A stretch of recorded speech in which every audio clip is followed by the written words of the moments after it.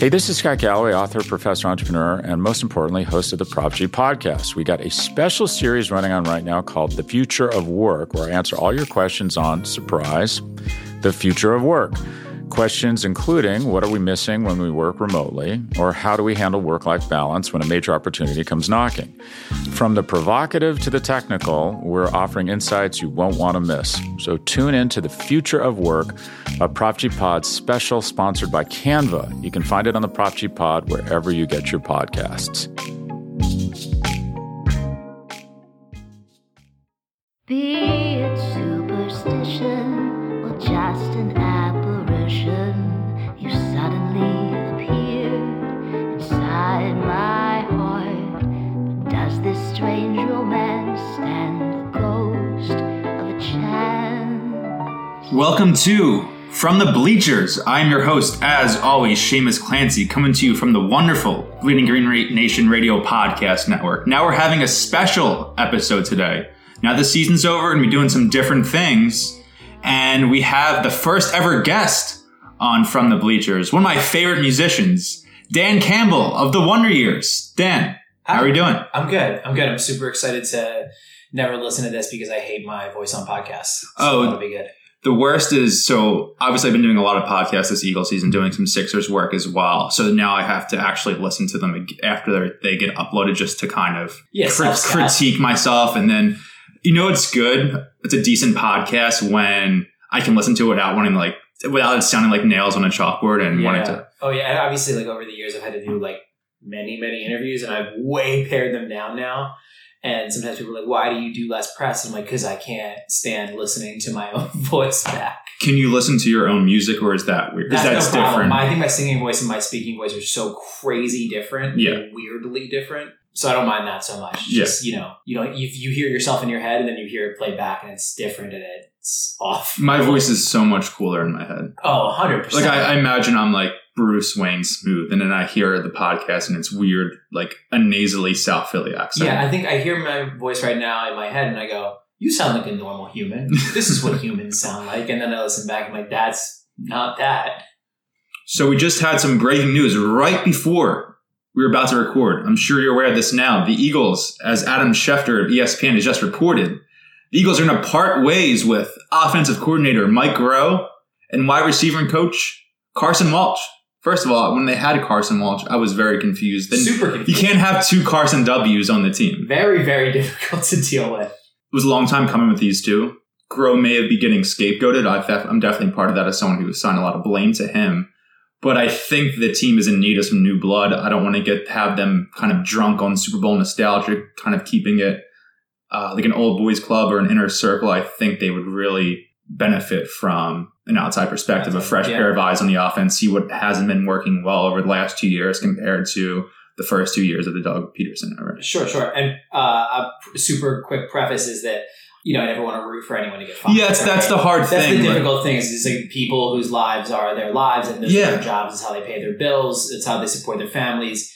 I hope that everybody lands on their feet. Yeah. I want a new wide receivers coach. Yeah, I hope they land on their feet with a different organization. I tweeted this before during like their terrible losing streak. I was like, it's the ultimate balance of trying to decide whether like my whole philosophy is based around being pro-labor and then like simultaneously wanting everyone in the Eagles organization to like lose their job. Yeah. I hope they all land on their feet too well, but not here. I don't think there were a lot of changes I wanted to make to the coaching staff this offseason. If I had like ultimate supreme power over the team, I probably would have moved on from Walsh. Yeah. That's the one thing that was really frustrating for me. But then again, is he also responsible for Greg Ward? For Greg Ward and for Deontay Burnett and, like taking people that, ostensibly whose job it was to not play super well at practice so the defense could get reps against them and get their head around the game plan to then going into the game and making clutch catches. So I guess you'll just have to see how it plays out. But that said, there's a lot of people who are qualified to come in, and hopefully we find one of the ones that's going to help us next year. It's not realistic at all. The guy I want as wide receivers coach is Josh McCown. I think that's getting a little hyperbolic saying that, but I think he deserves a spot on the coaching staff. As a low level guy to start out his coaching career. He's clearly someone who's well spoken, knows the offense, interested in coaching. Just you could read the stuff. I think Zach Rosenblatt of NJ.com, I don't know if you saw it, did a fantastic piece on how Josh McCown has prepared all of those practice squad guys throughout the season, and they attribute a lot of their success, Greg Ward, Deontay Burnett, those guys, their success in December over the last 5-6 weeks of the season to working with Josh McCown with the scout team every day. I also think there's maybe a respect that comes player to player. Yeah. And I think you see it with Deuce. I mean, everyone loves him. Yeah, and what he's able to do with the running backs in the running game and just coaching those people up. I mean, Miles Sanders said all season that Deuce is the reason he's playing the way he's playing, and he got Boston Scott ready in a hurry. So I don't think it's a bad idea to get an ex-player to quote or to coach the wide receivers for sure. No, I wouldn't even mind if Deuce got the OC job. I just like to see something different than what they do, and you don't really see it too frequently where a running backs coach gets that promotion. It always seems to be very streamlined from. The way you work yourself up is like you're a quality control coach, and then you're an assistant quarterback coach, and you're a quarterback coach. It feels like a very straight line. Doug Peterson, Andy Reid, all those guys have done that. I'm blanking on the cat from San Diego right now. Who coaches the Chargers? Was the running back coach at Buffalo, and then got the interim head coaching job when Rex Ryan got the boot, and then ended up getting a bunch of head coaching interviews and went to San Diego. Although not a great Anthony Lynn. Yeah. You got it. Well, they also have in Kansas City that Eric Bieniemy. Yeah, I think it's kind of messed up that he hasn't really gotten it. It really feels like that should be where the Cleveland goes. Yeah, I mean... super talented guy, obviously incredibly talented, overseeing record-breaking world-class offensive play. Well, Andy Reid has always turned out great coaching candidates. Yeah. You have the last two. Doug Peterson obviously was 2 coordinators ago, and the most recent coordinator in Kansas City before Bieniemy was Matt Nagy, who, as we know, won Coach of the Year 2 years ago, even with plus Ron Rivera, plus John Harbaugh. I mean, Reid has the best. I mean, if you want to consider it part of the Mike Holmgren tree, whatever. But as for a modern coach, it's not even close. He has the best coaching tree. So I don't even know why you wouldn't. I mean, you can include Deuce Staley as part of that coaching tree. You can include Doug Peterson. You can include all the guys in Philadelphia to a degree. 100%, yeah. I hope Eric Bieniemy gets an HC job. Yeah. I think he deserves it. What do you think about Jim Schwartz? I've wavered him a few times during his tenure in Philadelphia, but I actually am. I'm firmly in the pro Schwartz camp now. I feel like I think it seems like there might be some personality issues in between. How him and Doug interact, maybe how him and Howie Roseman interact. I know there's some mystery where Schwartz has some control over defensive personnel and how that relates to maybe how he wants to allocate salary cap, how he wants to make moves, and maybe the sort of confrontation between Jim thinking he should be more of a leader compared to Doug, stuff like that. But if he doesn't get that Cleveland head coaching job, I want him back here. He's done. I think so too. And all of that stuff is hard. I'm not in the room. Right? Yeah. Like, I can't speak to his real personality. You're getting little whispers, or people are trying to read body language or some other thing. But I'm not in the room, so I'm going to trust the very successful adults in the room to make the decisions that are best for them. Yeah.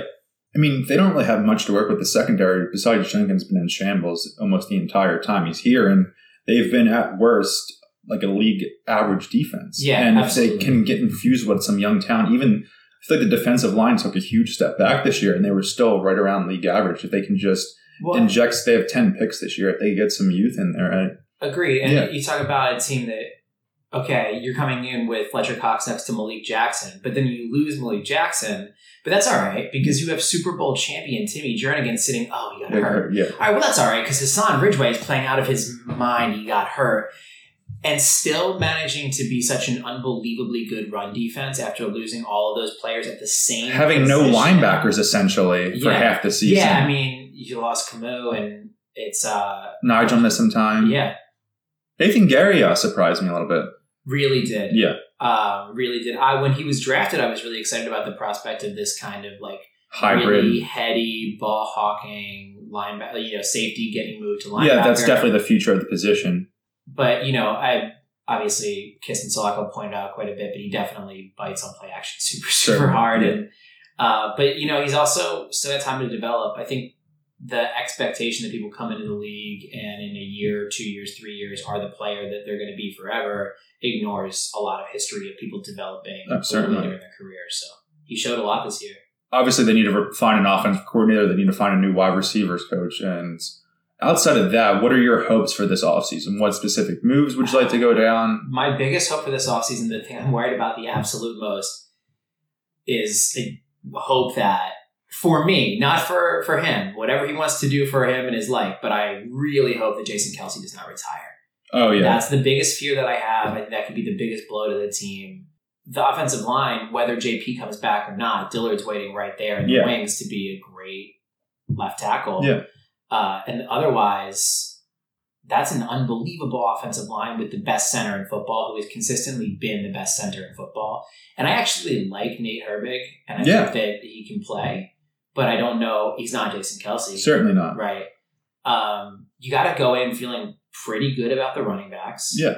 I think Jordan Howard obviously is not going to sign here. He's going to sign somewhere that he can be a starter, but I don't think that it's going to be all that hard if you want to find a goal line kind of bruiser guy that they're there, they exist, they're available. Yeah, they have a lot of mid-round draft picks. So, like, the predicted compensatory picks are, you also have a third rounder for Nick Foles, a fourth rounder for Jordan Hicks, and a fourth rounder for Golden Tate. And I think that's the perfect sweet spot in that round 3 to 4 range to draft another running back and just kind of keep having young, cheap players in the rotation. Someone who's like, spider graph doesn't jump off the charts, the athleticism doesn't have to be insane, but who will just run it down 99% weight. Yeah, like that's what like Brandon Jacobs, like...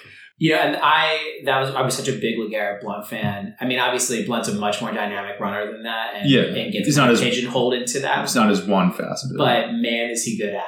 Yeah. Right. So obviously the tight end position, you have to feel like you're better than anyone else in the league. Certainly. Hope Zach Ertz is alive. Yes. Wideouts are tough. It's going to be tough. I think obviously you get Deshaun back, and could have had Deshaun back this week. And if that had happened, don't remind me. God. That's the one thing I kept saying to people, they were like, well, if they get through this round, it's like, who cares? Like, if they get through this round, they get Deshaun fucking Jackson back, and anything's possible. Yeah, well, I also think they probably spent all offseason planning the offense around having Deshaun in there. Yeah. So now they could actually do the things they wanted to do with the offense in September. Obviously, best of luck to Nelly. Thank you for the Super Bowl. Yeah, I appreciate everything. Unreal playoff run that year. Thanks, but no thanks. And just, I think that he needs some fresh. Oh, absolutely. It's best for both parties. And I think he's going to get it. He's obviously shown enough to go get a deal somewhere. I don't think that you're going to have Alshon for most of the season. I don't think he's going to come back from that injury very quickly. Obviously, some holes to fill wide receiver wise. Depends on how the first round of the draft shakes out. I would say I'm pretty committed to taking a corner in the first round unless Judy, Ruggs, or Lamb. Yeah, Judy's my guy. That's the guy I want. Obviously Jerry Judy would be phenomenal. I don't know if he's on the wideouts. He goes out the 21st pick for anyone who's listening and isn't aware. You're going to say no to CeeDee Lamb. Yeah, that's right. Or Henry Ruggs. I think... any of those players. But otherwise, I think that it's in the team's best interest to find someone else besides Deshaun that can be a deep threat, that can be available, and learn from Deshaun Jackson, the greatest deep threat in the history of football. Yeah. And I think that they were hoping that Nelly could pop over and take that this year. Yeah. He is unbelievably fast. It's not like, I know it's like a little bit of a joke. Poor tracker of the ball. But yeah, doesn't track the ball the way Deshaun Jackson does. Certainly. But I don't think that you're in too bad of shape offensively. I think, obviously the wide receiver position is the one that you want to concentrate on. And then going to the defense, number one, pay Malcolm Jenkins. Yeah, it needs a new... It's really weird. It's odd. It rubs me the wrong way. It rubs me the wrong way, especially not just because he's the leader of the defense, leader of the team. Yeah. Not just because he's an unbelievable player. Not just because he played 100% of your defensive snaps this year again, and a bunch of special team snaps. Not just because when you need a play, you always look to Malcolm to make the play, but because you had the space. The cap space was available. The money was not allocated elsewhere. Pay him. Yeah. So I want to make sure that you pay Malcolm. And a fantastic human being off the field as well. My favorite Eagle of all time, bar none, hands down, no questions asked, not even a second thought, Malcolm Jenkins. Yeah. Get the man his money. You get Malik Jackson back, so I feel really good about the defensive interior. I want to make sure that I would like to keep Timmy Jernigan around as well. Definitely. I would even like to keep Vinny Curry around. I would like to spend a little more draft capital and try to get younger and more athletic off the edge too. You can never have too many edge rushers. I totally agree. And I'm interested to see what Jannard Avery can turn into with an offseason. Like Howie Roseman, we're recording this on Thursday, January 9th. So Doug and Howie had their little end of the season, postseason, whatever you want to call it, press conferences yesterday. And Howie was discussing Jannard Avery, and he said, a little strange wording, but essentially they acquired him middle of the season. He really didn't play at all at the end of the year. He had maybe a couple snaps here and there, had one sack in his first game as an Eagle, but other than that was pretty quiet. They said it was more of a move towards the next season. They want to get him in their off-season program and see what he can do. So you have to have some optimism for him. Now, I'm not sure if it's exactly the greatest trade in the world to part with that pick and for a guy who couldn't get on the field when they really need depth, but we'll see. Josh Flatt flashed way more than I expected him to. Yeah. And so, but again, I would invest some. You have a lot of draft picks. I'd invest some draft capital and edge. Yeah. I think that obviously the DBs are a big question outside of Malcolm, and I think Avante is a great nickel corner. Yeah, I love Avante, and actually, I love Cravon.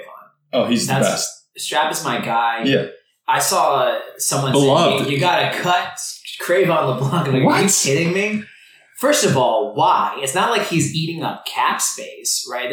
And I think he plays way above the expectation of him really consistently.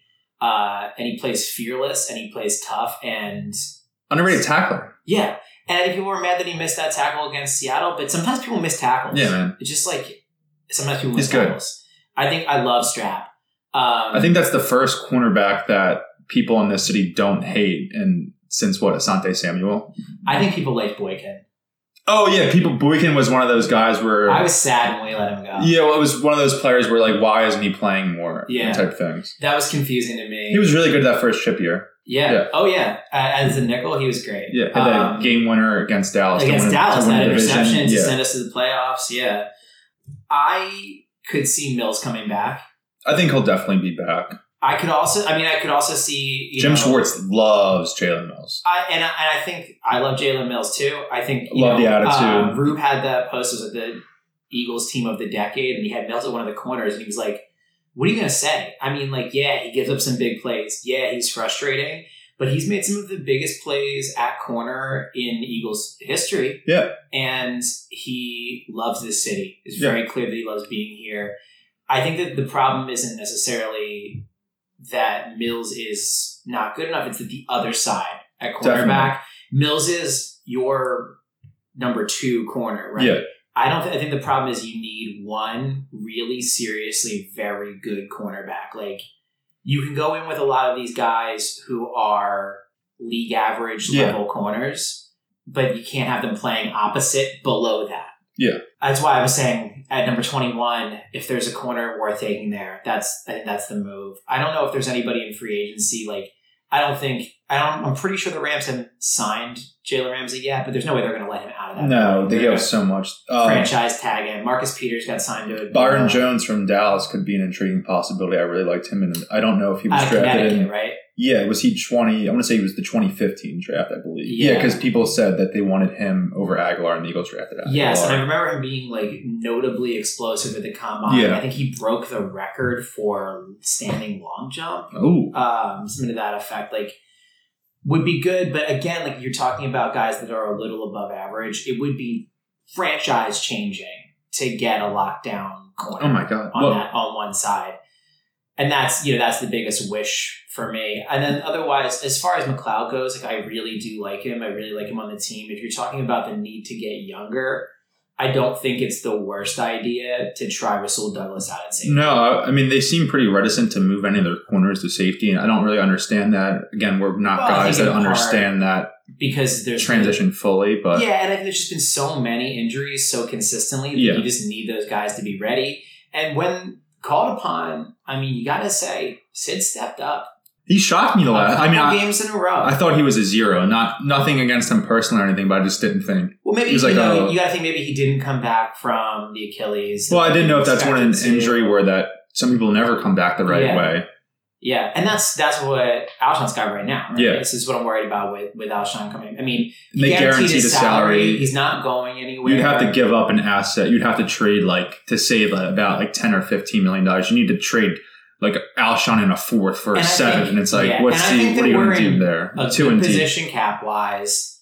The only reason that you would get rid of Alshon is if some of these rumors about him being. That's the thing I wonder is it almost addition by subtraction, getting him out of here and having a fresh. I just don't know if I believe it. Yeah, I don't know. It's one of those things to me. I don't always believe those reports, but where there's smoke, there's fire. It feels like it's just happening so repeatedly, and you see that ESPN's Josina Anderson constantly kind of getting flack for that, and it seems people considering her a mouthpiece for Alshon a degree with a lot of I don't want to say slander, but sort of her negative reports about the Eagles, Eagles locker room, Carson Wentz, things like that. I think the thing with Alshon though is you pretty much are just going to have to count him out of most of the season. Yeah, I mean, coming back from that Achilles, obviously Brandon Brooks did it super admirably, but his job is not jumping for the football. Yeah, so.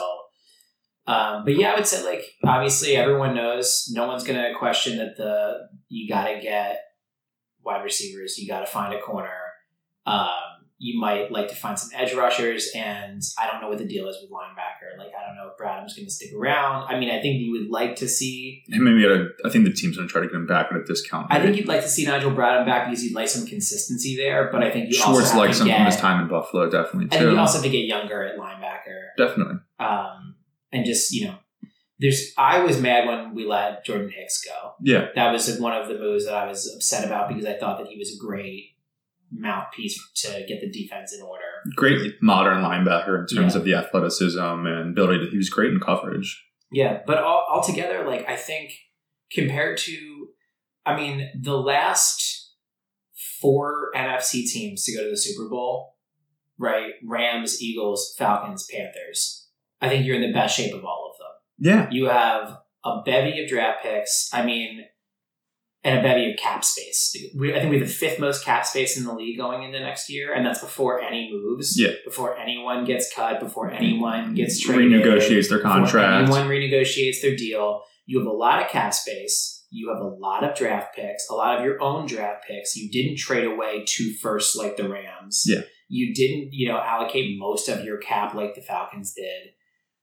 You're not in the middle of a rebuild like the Panthers seem to be, although I love Matt Rule and I'm interested to see what happens there. I'm so happy the Giants or Dallas didn't get him. I think it's a fantastic hire. And also because I want to root for him. You're a Temple guy, right? Yeah, absolutely. And speaking of Temple guys, I want Robbie Anderson. That's my God. Neither here nor there. I've wanted him for the last 2 years. That's all I talk about. And he is a free agent, so yeah, I'd love to see Robbie. They were really interested in Robbie Anderson. Hey, if he leaves the Jets, I would think the Eagles have to be his top target. Yeah. Well, I was talking to Alec Hallaby. Yeah. We were getting coffee, and I was just kind of shooting the shit with him, and I mentioned Robbie Anderson to him with a little wink, and he was like, "We wanted him. Yeah. We wanted him out of college. We tried to get him here, and the Jets just kind of made the move." So, but yeah, I think you're in a better space than a lot of other NFC teams, and I think you have a really, really great head coach that's proven it again and again and again and does not deserve the doubt that anyone is giving to him. And I think that I still firmly believe that Howie Roseman is a phenomenal general manager, and that anyone saying otherwise was not saying the same thing at the beginning of the season, where it was universally accepted that we were walking into the season with one of the best rosters in the NFL. Just decimated. And we just had some really, really bad luck. And I think that you can say that's the risk you take when you have older players, and that can be true. Yeah. But you can't say he didn't build one hell of a roster. Yeah. And ultimately, at the end of the day, regardless of what's happening, what kind of changes, what if the Eagles are going to run it back, or are they going to retool, reload, however you want to phrase it, ultimately they have the best quarterback in the division, the best coach in the division, and very likely the best general manager in the division. Absolutely. And those are the 3 most important aspects of any organization in NFL. When you have that, you're set up for success for the next handful of years. No matter what other sort of things are changing on your roster, you're always going to be, at least, that 8-8, 9-7 team that is always in the hunt for the playoffs. And then, peaks and rises depending on their schedule, where, hey, we could have an 11-5, 12-4 year. Maybe we slide back and have an 8, 7, and 9 years sometimes, but you're always there going into every season with some semblance of confidence that you could be on a playoff run and hopefully a Super Bowl run. Yeah, you can always catch fire. And I think that, again, like you're very lucky to walk into this. You walked into this season with what was widely considered a top 3 roster in the NFL. Yeah. And you walked out of it with a ton of cap space and a ton of draft picks and a ton of great players still on your roster. It's a good position to be in. Now, what are your feelings on trading up in the draft? Would you trade up to like guarantee you get a Judy or a CeeDee Lamb or something like that? It's so hypothetical as it depends on what you're trading to get. Yeah, like I'm in the mindset, I'm wondering if they just need 10 young players on the roster. Do you know what I mean? Or just come out of the draft, maybe have 7 guys who can contribute in at least some sort of capacity, whether it's special teams, whether it's developmental guys who are something. Yeah. I mean, I don't have a particular interest in trading up, but if you're sitting at 21 and it's pick 15. 17, and Jerry Jeudy's sitting right there, and you can get up for, not a ton of... Give him a 3rd and a 5th or something. Yeah, I don't know that kind of thing. Works. Yeah, like you'd have to look at the draft value chart, and some teams even have their own updated version. Yeah, and you just have to look at at like recent history and what those teams are and what they need. But like, if you can get there without I don't think we're in any position to do what we did when we got Carson and we're spiraling up the board and making a bunch of moves, but it depends on what you're giving up for. It's such a hypothetical. Yeah, it's not like they're trading up for Chase Young. Yeah, or something. But I'll say I don't have any ideological opposition to trading up. I think everything is on the table. Everything is on the table, and everything is about what's in front of you at that exact moment. Yeah. So. Do you want to talk a little about your Eagles fandom over time? So, sure. What is like your first concrete Eagles memory as a fan? I think I definitely remember, obviously, just watching Randall play. Yeah. And I remember, like, he leapt over someone to get in the end zone. Carl Banks. Yeah. And I remember my dad being like, there's no one else in the world that can jump over someone like that. Yeah. And when my cousins and I would go play, you have like these like free form play where you're like, we're not going to play Ninja Turtles or we're not going to play Power Rangers. We're going to play whatever you want to pretend to be. Yeah. And one of them would be like, I'm going to be Mario. And one of them would be like, I'm going to be Leonardo from the Ninja Turtles. I was like, I'm going to be Randall Cunningham because I can jump over people. Yeah. Was my, and I loved the team, and I was a big Jerome Brown, Reggie White fan, and as we know from some song lyrics. Yeah, and when Jerome Brown died, I was in first grade like CCD classes, which like so you're the kid who stole all my rulers and pencils and everything. Yeah. So when you would come back to school the next day, you were like, where'd all my shit go? That was me. Yeah. And you'd have to write prayers out, and for whatever reason, it was in my head that the way to write a prayer was you had to address it to someone that was dead. And so I would write all of my prayers to Jerome Brown. Yeah. And my teacher was like, you're not allowed to do that anymore. And I was like, well, I don't know anyone else who's died. So I was like, I was a good kid. Right? I don't want to get in any trouble. Goody two shoes for so sure. But I was like, I'm in trouble now because she just took away the only person I knew who died, and that's the only way to write a prayer. So I tried to circumvent the process by writing I would be like, to number 99. And she was like, oh my God. She was like, I know who that is. And I was like, how? How is that possible that you have this Teachers knowledge? don't know that. They live in they live underneath their desks. And I played football all the way through elementary school. Shout out to the North Penn Squires. And I really loved it. I played safety, and it was Malcolm Jenkins my over favorite here. thing. I loved, and my number was 31, so that's why I kind of have a Jalen Mills soft spot. Okay. I loved it so much, but I was so small, like so crazy small. They would do it by like weight class and also by like age. Yeah. And every year you were kind of supposed to go up by both. But I kept staying at like 55 pounds. So you were just crushing kids older, 5 years younger. So that was the than thing is I was older by like a year or sometimes even like 2 years, and I was like demolishing everyone. Physical freak. And then they were like, well, this isn't acceptable. So they moved me way up, and then I was 55 pounds playing with like 75-pound kids, getting tossed around. Stiff-armed to death. By the end of...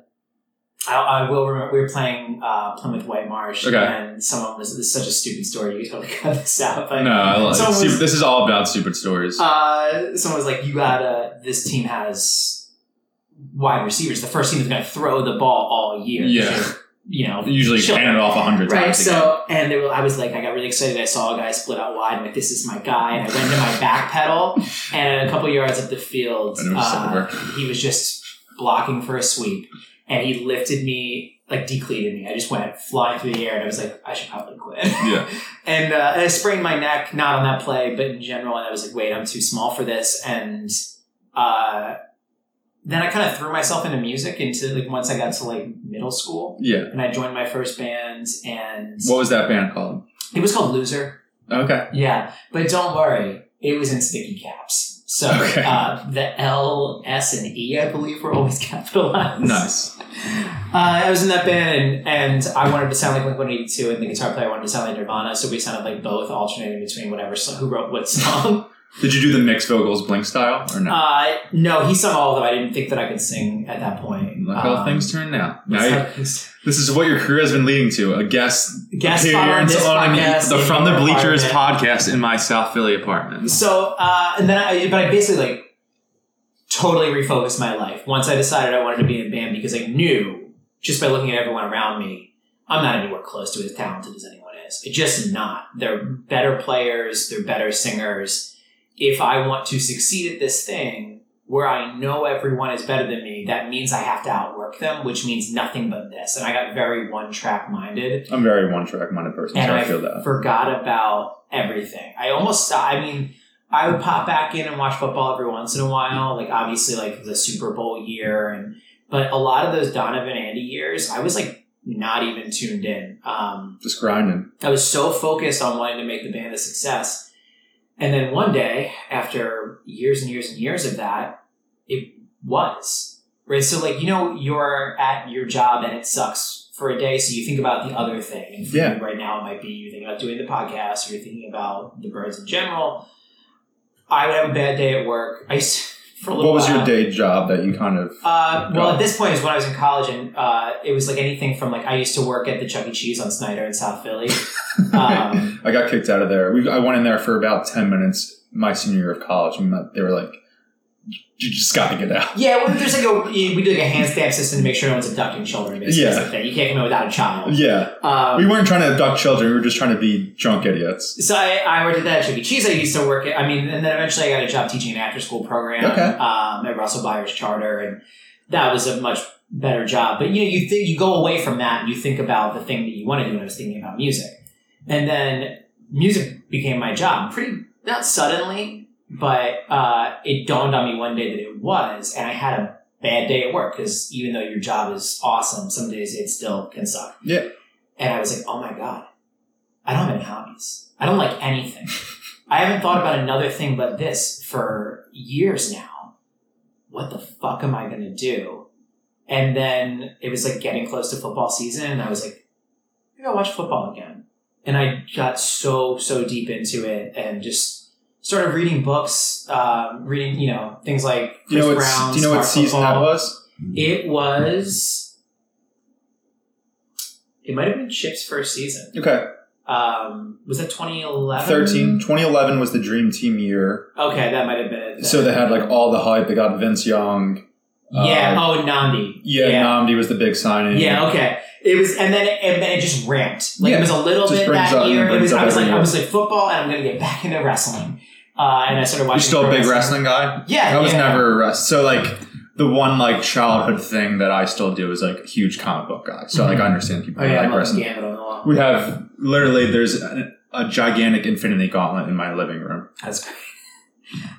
Yes, but yeah, I liked wrestling. So I guess I started just reading all these books on like play calling and like offensive strategy, defensive strategy, and just learning everything I could learn. Like, what's a 3-tech? What's a 5-tech? Like, what is the wide 9? What's cover 2? Yeah, what is a zone blocking scheme? What is a power blocking scheme? What is it to run trap? What is it to run inside zone, outside zone, a sweep? Like, Benjamin Solak over here. I just wanted to know. I didn't want to be the guy that watched football and said, what they need now is a touchdown. Like, fucking of course they need a touchdown. Like every dad, we need 7 right here. Yeah, right? Exactly. Like, I didn't want to be that guy. Yeah. I wanted to be the guy that was like, Oh, did you see how Jordan Hicks sugared the A gap? So the center had to play to that side and got Fletcher one-on-one and he got the sack. Like, that's what I wanted to be able to. And so I just super invested in it over those years. And now I, spend a lot of my day thinking about football. So you're obviously tour a lot. This past fall you were in Europe, right? Or 2 falls ago? The last time we were... Or just abroad? Yeah, I'm trying to think of the last time that I was out of... We stayed in the country a lot this year because I had my first child. Okay. So we went to England a couple of times, but they were for like little... I was in the UK for 5 days in September to do... Well, it was 5 show days and then a fly-in day to do Aaron West shows. And we did Download for Wonder Years this year. I've been in Europe in the fall for sure and had to try to watch games. Yeah, so whether you're in Europe, whether in England, whether you're in California, Michigan, wherever, what is it like trying to follow the team when you're on the road constantly touring? And as you said before, you can be one-track minded at times and focused on music. So obviously on tour, that's when you really, really feel like being a musician is your job. So how is it hard to balance your fandom, whether it's reading up on articles on bleedinggreennation.com or following things on Twitter and then making time to actually even watch the games? Yeah, so watching the games is honestly the hardest part because a lot of the day you are in hurry up and wait mode. Yeah. Where you're like, okay, we're waiting to get the green light for sound check or for VIP or whatever it is that, we're loading in. And a lot of the time you're just on the bus, city to city, and there's plenty of time to read articles. But a lot of the times the games are when we're playing. Yeah. And I'm trying to remember the exact... This happened twice where we were playing the Cowboys in prime time. And one time we missed the overtime touchdown to Jordan Matthews. That was 2015, that was the game sealer. We were on tour with Story So Far. We were in Albuquerque, New Mexico. And we delayed our set a little bit to try to get it. And then the same thing, we went to overtime against the Cowboys when we were, I think, the next year. 2016, Carson's first year, and they lost in overtime Sunday Night Football. Yeah, so we were in I remember Denver, all of these Colorado, little things. And I was on stage, and I had told, usually if it's like a little bit earlier of a game, or it's not overtime, or whatever time zone we're in, our guitar tech, LJ, who also plays guitar in Roaring 20s with me, will update me throughout. But I was like, no one tell me. I don't want to know because it's win or loss at this point, and if we lose, I'm going to have a terrible set. Yeah, you don't even want to know. And we're getting ready to play there, and someone from the crowd just went, the Eagles just lost. I was like, fuck you, man. God damn it. Ruined the rest of my Axl Rose just going off stage. I played the rest of it and no one said they could tell, but it ruined the set in my brain. I try not to let it hit me that way when the Eagles lose, but it's always going to be a shot to the serotonin levels. Yes. So are your other bandmates, whether it's with Aaron West or obviously the One Years, are those people not necessarily as big as Eagles fans of you, but at least casual fans who want to know what's going on with the game? Josh from Wonder Years is as big of an Eagles fan as I am. Yeah. And Casey from Wonder Years is also pretty close. The other guys in the Wonder Years don't super care. And then in Roaring 20s, like LJ who plays guitar and CJ who plays bass are very big fans as well. So there's usually enough people. We got Dave who plays trombone into it. Okay. That's always fun. Yeah, you get people excited about it. That's how I feel like the Sixers for the last 2 or 3 years, getting people into it. Yeah. It's obviously it's harder internationally. Yeah. But I remember we were in Germany and it was like a festival, so everyone's trying to use the Wi-Fi, and I was trying to watch the Wi-Fi does not work. And it was the same as Chip's first year, and it was against the Packers when we threw the bomb to Deshaun, and it got bobbled and Foles had a couple crazy passes that should have been interceptions. And I was on headphones and pounded the table and yelled, and most of the dressing room was this Japanese band who all turned to me at the same time and were so confused. Are you okay? I was like, I'm sorry. That reminds me, one of my favorite acts is the Hotelier. Mm-hmm. So they were in Philly. I hadn't seen them in a year or something, and so it's been a few years now. But in 2017, so the Eagles Super Bowl year, they played in Philly on a Sunday night. I was like, Sunday night the Eagles probably aren't playing. That's great. And it ended up being the Sunday night they played in Dallas on Sunday Night Football. I was like, I really want to see them, but it's Dallas. And it was the game they won 37-9. So I'm very happy I went to my buddy Mike's house to watch that game instead of, I've seen the Hotelier a couple times. But that's one thing I always think of. I don't ever buy concert tickets for mid to late April or in May just because of the Sixers playoff games and stuff like that. Or I won't ever buy a ticket ahead of time for a Sunday in the fall or winter. Yeah, that's a fair point. 2 years ago, I got jammed up with that because it was the first year the Sixers were in the playoffs. So I think I had a ticket to see Soccer Mommy or someone in May, and I got burned on the ticket. For sure. Yeah, but on balance, it's not that difficult to follow the team. It's just sometimes it's like the biggest waste of time for me was the year that we drafted Marcus Smith, and I was in England. 2014, I stayed up till 4 a.m. watching the draft oh my God. in the hotel room, and I was like, oh, cool. Well, it could have been worse. It could have been the 2018 draft, and you stayed up to watch the first round, and they traded out in the last pick. Yeah, it'd be difficult. It'd be difficult. And it's when it's different now, where they have the draft. The first round's on Thursday, round 2 and 3 on Friday, and the rest are on Saturday. Back when it used to be, rounds 1 through 3 or 1 through 4 or whatever on Saturday, the whole afternoon thing. It's a lot different. Yeah. Now, anything else you want to talk about? I'm trying to remember what the questions were you sent me. You said favorite Eagle of all time, and I think I mentioned it earlier. Malcolm. Yeah, I was going to ask that, but I know it's Malcolm. It's not, and it's Malcolm 1A, Jerome 1B kind of thing. Yeah, well, it started with Malcolm when we were on tour with Motion City, and we were playing in Minneapolis, and we played last every night of that tour except for their hometown where they played last, obviously. Yeah. I'm pretty sure it was Monday night, but it could have been Sunday night game. Eagles-Panthers. Sunday night game. You listen to Hold Steady? Yeah, I love Hold Steady. So you know that lyric, Summer of 88 was all heat and intensity. It's on the Youth of Today, the 7th Street entry. Yeah. The 7th Street entry is connected to First Ave as one big venue. And out the side, on the 7th Street side, there's like a little bar. And they were playing, I'm watching the game, and I had totally lost my voice. It was just so blown. I was trying really hard not to talk. And so I'm sitting there, our tour manager, who's originally from Illinois, Indiana area, is but is an Eagles fan because he's toured with us and Balance of Composure so much. Yeah. Wait, are they from Philly as well? Balance? Yeah. Yeah. Okay. Oh, yeah. They live up the street from here. Okay. He's sitting there, and we're not saying anything because he knows I'm trying to conserve my voice. But it's like a third down. We really, really need it. And Malcolm, I'm pretty sure Malcolm comes on a blitz. Oh, that's 2017. I got. So that was a Thursday night football. I'm pretty positive it's 2015. Oh, so because we were on tour with Motion City. So 2015, that was a Sunday night game. That was the last chip year or whatever.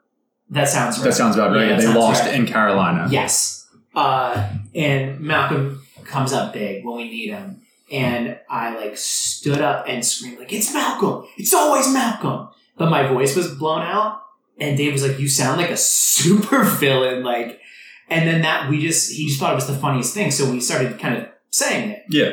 And it is true. It's always Malcolm. Yeah. When you need a play, it's always Malcolm that makes the play.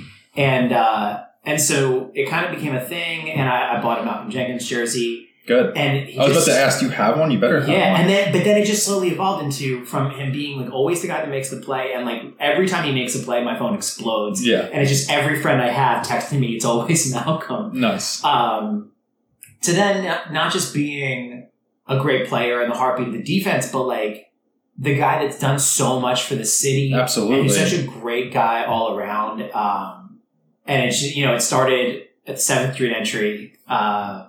But it's been a thing I've just always loved. Malcolm Jenkins. That's the guy. That's my guy. What is your favorite Hold Steady song? My favorite Hold Steady song is Chips Ahoy. Yeah. Let's say Chips Ahoy.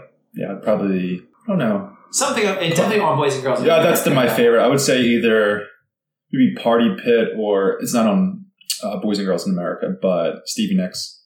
Mm-hmm. Yeah. There's also some of those B-sides. I'm not as familiar with them. Dance With. And if you get the Positive Rage live record, it has a lot of the B-sides as extra stuff, and it's awesome. And also the live version of Stuck Between Stations. Killer Parties. Oh, The live version of Killer Parties on that record is awesome. And also Citrus. Not the live record. I love version, Citrus. I love Citrus. A long time ago, we were going to do this series of covers, and we only ended up doing one. We ended up doing Hey Julie, but we were supposed to do 3, and one of them was Citrus. Yeah. And it never materialized. Yeah, that one hits at home times. That's yeah. And it's so, if you try to learn it, the structure of it is insane. The amount of times they play the progression, or where he comes in, it's so abnormal and hard because there's no other cues. It's not like you're waiting for the bass to come in to start singing. This is really a weird you're on your own. Head around, yeah.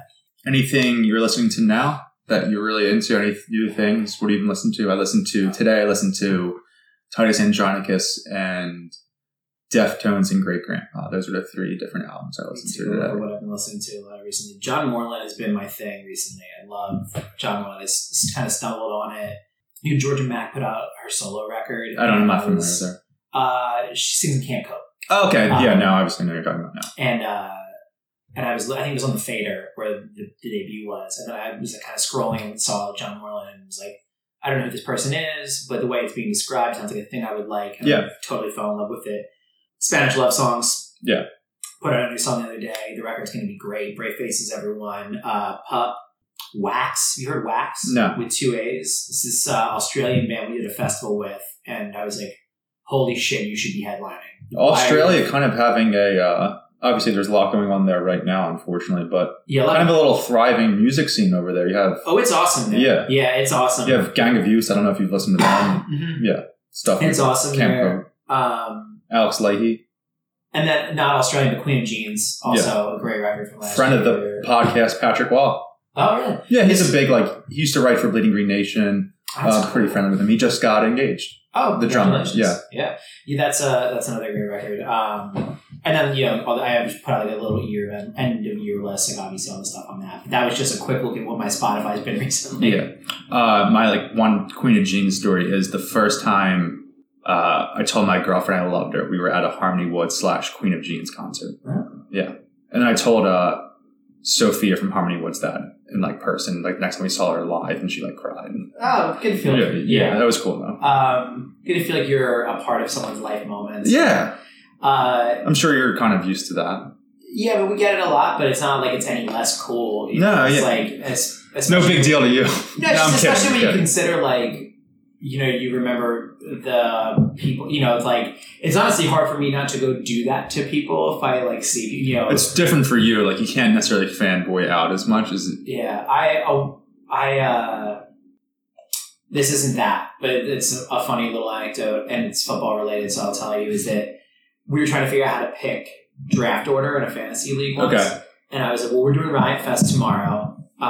Death Cab is headlining. Pick a Death Cab song. Oh my God. Whatever order they play those songs in will be the draft order. And if they don't play your song, you'll go to the end. And if a couple songs don't get played, I'll randomly decide those, right? Yeah. And so we picked our songs. And then I'm backstage with Teddy, who plays drums in Tiger's Jaw. He's like, holy shit, that's Ben Gibbard.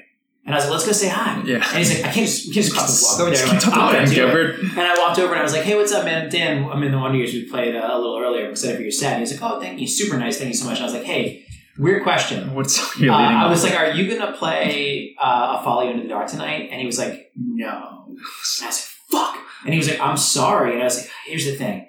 Our fantasy league draft is based on when you play those songs. And I thought that you played it first at... I think it was Lala. Okay. And it was a festival in Chicago, and he was like, oh, Chance the Rapper asked us to play it, so we played it. Do you have as much pull as Chance? And I was like, damn it. I totally swung and missed. And then Chance got the first pick in his fantasy league. And yeah, Chance got the first pick. And then they were on stage, and they did their whole set without any banter almost at all. And I was sitting next to their guitar tech, and halfway through the set, he stops and he's got to tune and talk. And it was the weirdest dude came up to me backstage and asked me about his fantasy football draft. I was like, this is a weird story for you to be telling to this audience. Just yeah, but I was like, that's funny. That's a guy I grew up idolizing. Yeah. And then I got to make him feel super weird about fantasy football. So big comment then. Also, while I'm still on the podcast, if you don't cut this out, I should just plug real quick that we're going to be on... Whatever you need to plug with any act, any albums, any shows. Sure. Plug them right now. Wonder Years is putting out Burst in Decay Volume 2. Yep. It's Ashley is very excited for it. I'm excited that she's excited. Tell her I said hi. Will do. She's so upset. So we're recording this from my apartment. I live with my girlfriend Ashley, as your listeners probably know. I met at the Eagles Super Bowl parade. Huge. Her favorite band is the Wonder Years. So she is very upset. She is at work today while I am quote unquote working from home and doing this interview with Dan. Don't let your job is. No, they know I have a second life on the internet and everything like that. It's fine. So Burst in Decay 1, we had this idea, we're like, hey, instead of just doing acoustic versions of songs, let's totally try to rip them apart and reimagine them, and kind of give them a little second life. Yeah. And so we did one and we really liked it. Now we're trying to make it a series. So we did the second one. It comes out in February, but we're also doing a tour around it. So it's us, Free Throw, Spanish Love Songs, and Pool Kids. The hook to the tour is we're doing 2 sets every night. So we're doing a Burst and Decay set, and then we're going to change the stage over, and then we're doing our real like normal electric set. And we're doing Philly at the Fillmore, and it is, I think it's 92% sold out right now. So if you want to get in, I would get in. We're also doing Asbury Park. That's also at like 87%. I've never been to Asbury Park, and Springsteen is like, I know you're kind of similar. He's like, my God. Oh, yeah. And we just did, Aaron West just did 2 nights there okay. at House of Independence. It's a fucking awesome town. Yeah. Really, really cool town. Totally worth your time to go up to Asbury. No, I just need to like get a Stone Pony shirt at some point. There you go. Yeah. Yeah, so we're doing, I imagine mostly Philadelphia people will be listening to this and not other people. But if you are, the tour does most of the U.S. There's some Eagles fans all around the country. Yeah, the tour does most of the U.S. The EP's coming out, and that's all I have to plug right now. Also thank you if you supported it in the past or you're planning to support it in the future. Or if you don't feel like supporting it, that doesn't matter. Thank you anyway. Yeah, screw off if you don't support it. No, I'm kidding. Do your thing. Yeah. I'm not here to tell anyone what to do with their lives. I love the Wonder Years. They're in my Twitter bio, as you may have seen. It's kind of like a running joke for me as a South Philadelphian. But Dan, thank you for coming on. This is awesome. Yeah. This was the first ever guest I invited on the show. As soon as I got the podcast last fall with Bleeding Green Nation, obviously, Dan was one of the first people I reached out to. He was on tour, but as the season ended, he was graciously reached out to me about it. Very happy to finally have him on. If you are a musician in the Philadelphia area and you are a big Eagles fan, or you just kind of want to come on the podcast, trying to do some different things, keep things light and fun this off season, hit me up on Twitter. My DMs are open. You could shoot me an email at SeamusJClancy@gmail.com. Hit me up if you want to come on the pod. Yeah. But other than that, Dan, thank you for having me. Thank you. Go Birds. Also, what a season. What a team to be proud of. Well, what a team that never stopped fighting. Most of the year, I was like, the Dolphins loss was the most embarrassing moments as an Eagles fan, but I couldn't be more. I'm more proud of that team for that last month than I'm proud of the Super Bowl team. Like, the Super Bowl team, they were just talented and rolling teams. Like, it took guts for. And also, what do you watch for if not to be entertained? And man, it was entertaining. Yeah, that Washington game, the Cowboys game, everything. Yeah, so shout much out to the Birds. Thank you for another great year. Thank you, Carson. Thank you, Doug. All players, putting your bodies on the line for our entertainment. Zach Ertz, appreciate it. Trying to literally could die on the field. What a warrior. Warrior. Yeah. But that's it. Seamus Clancy from the Bleachers. Go Birds, everybody. Go Birds.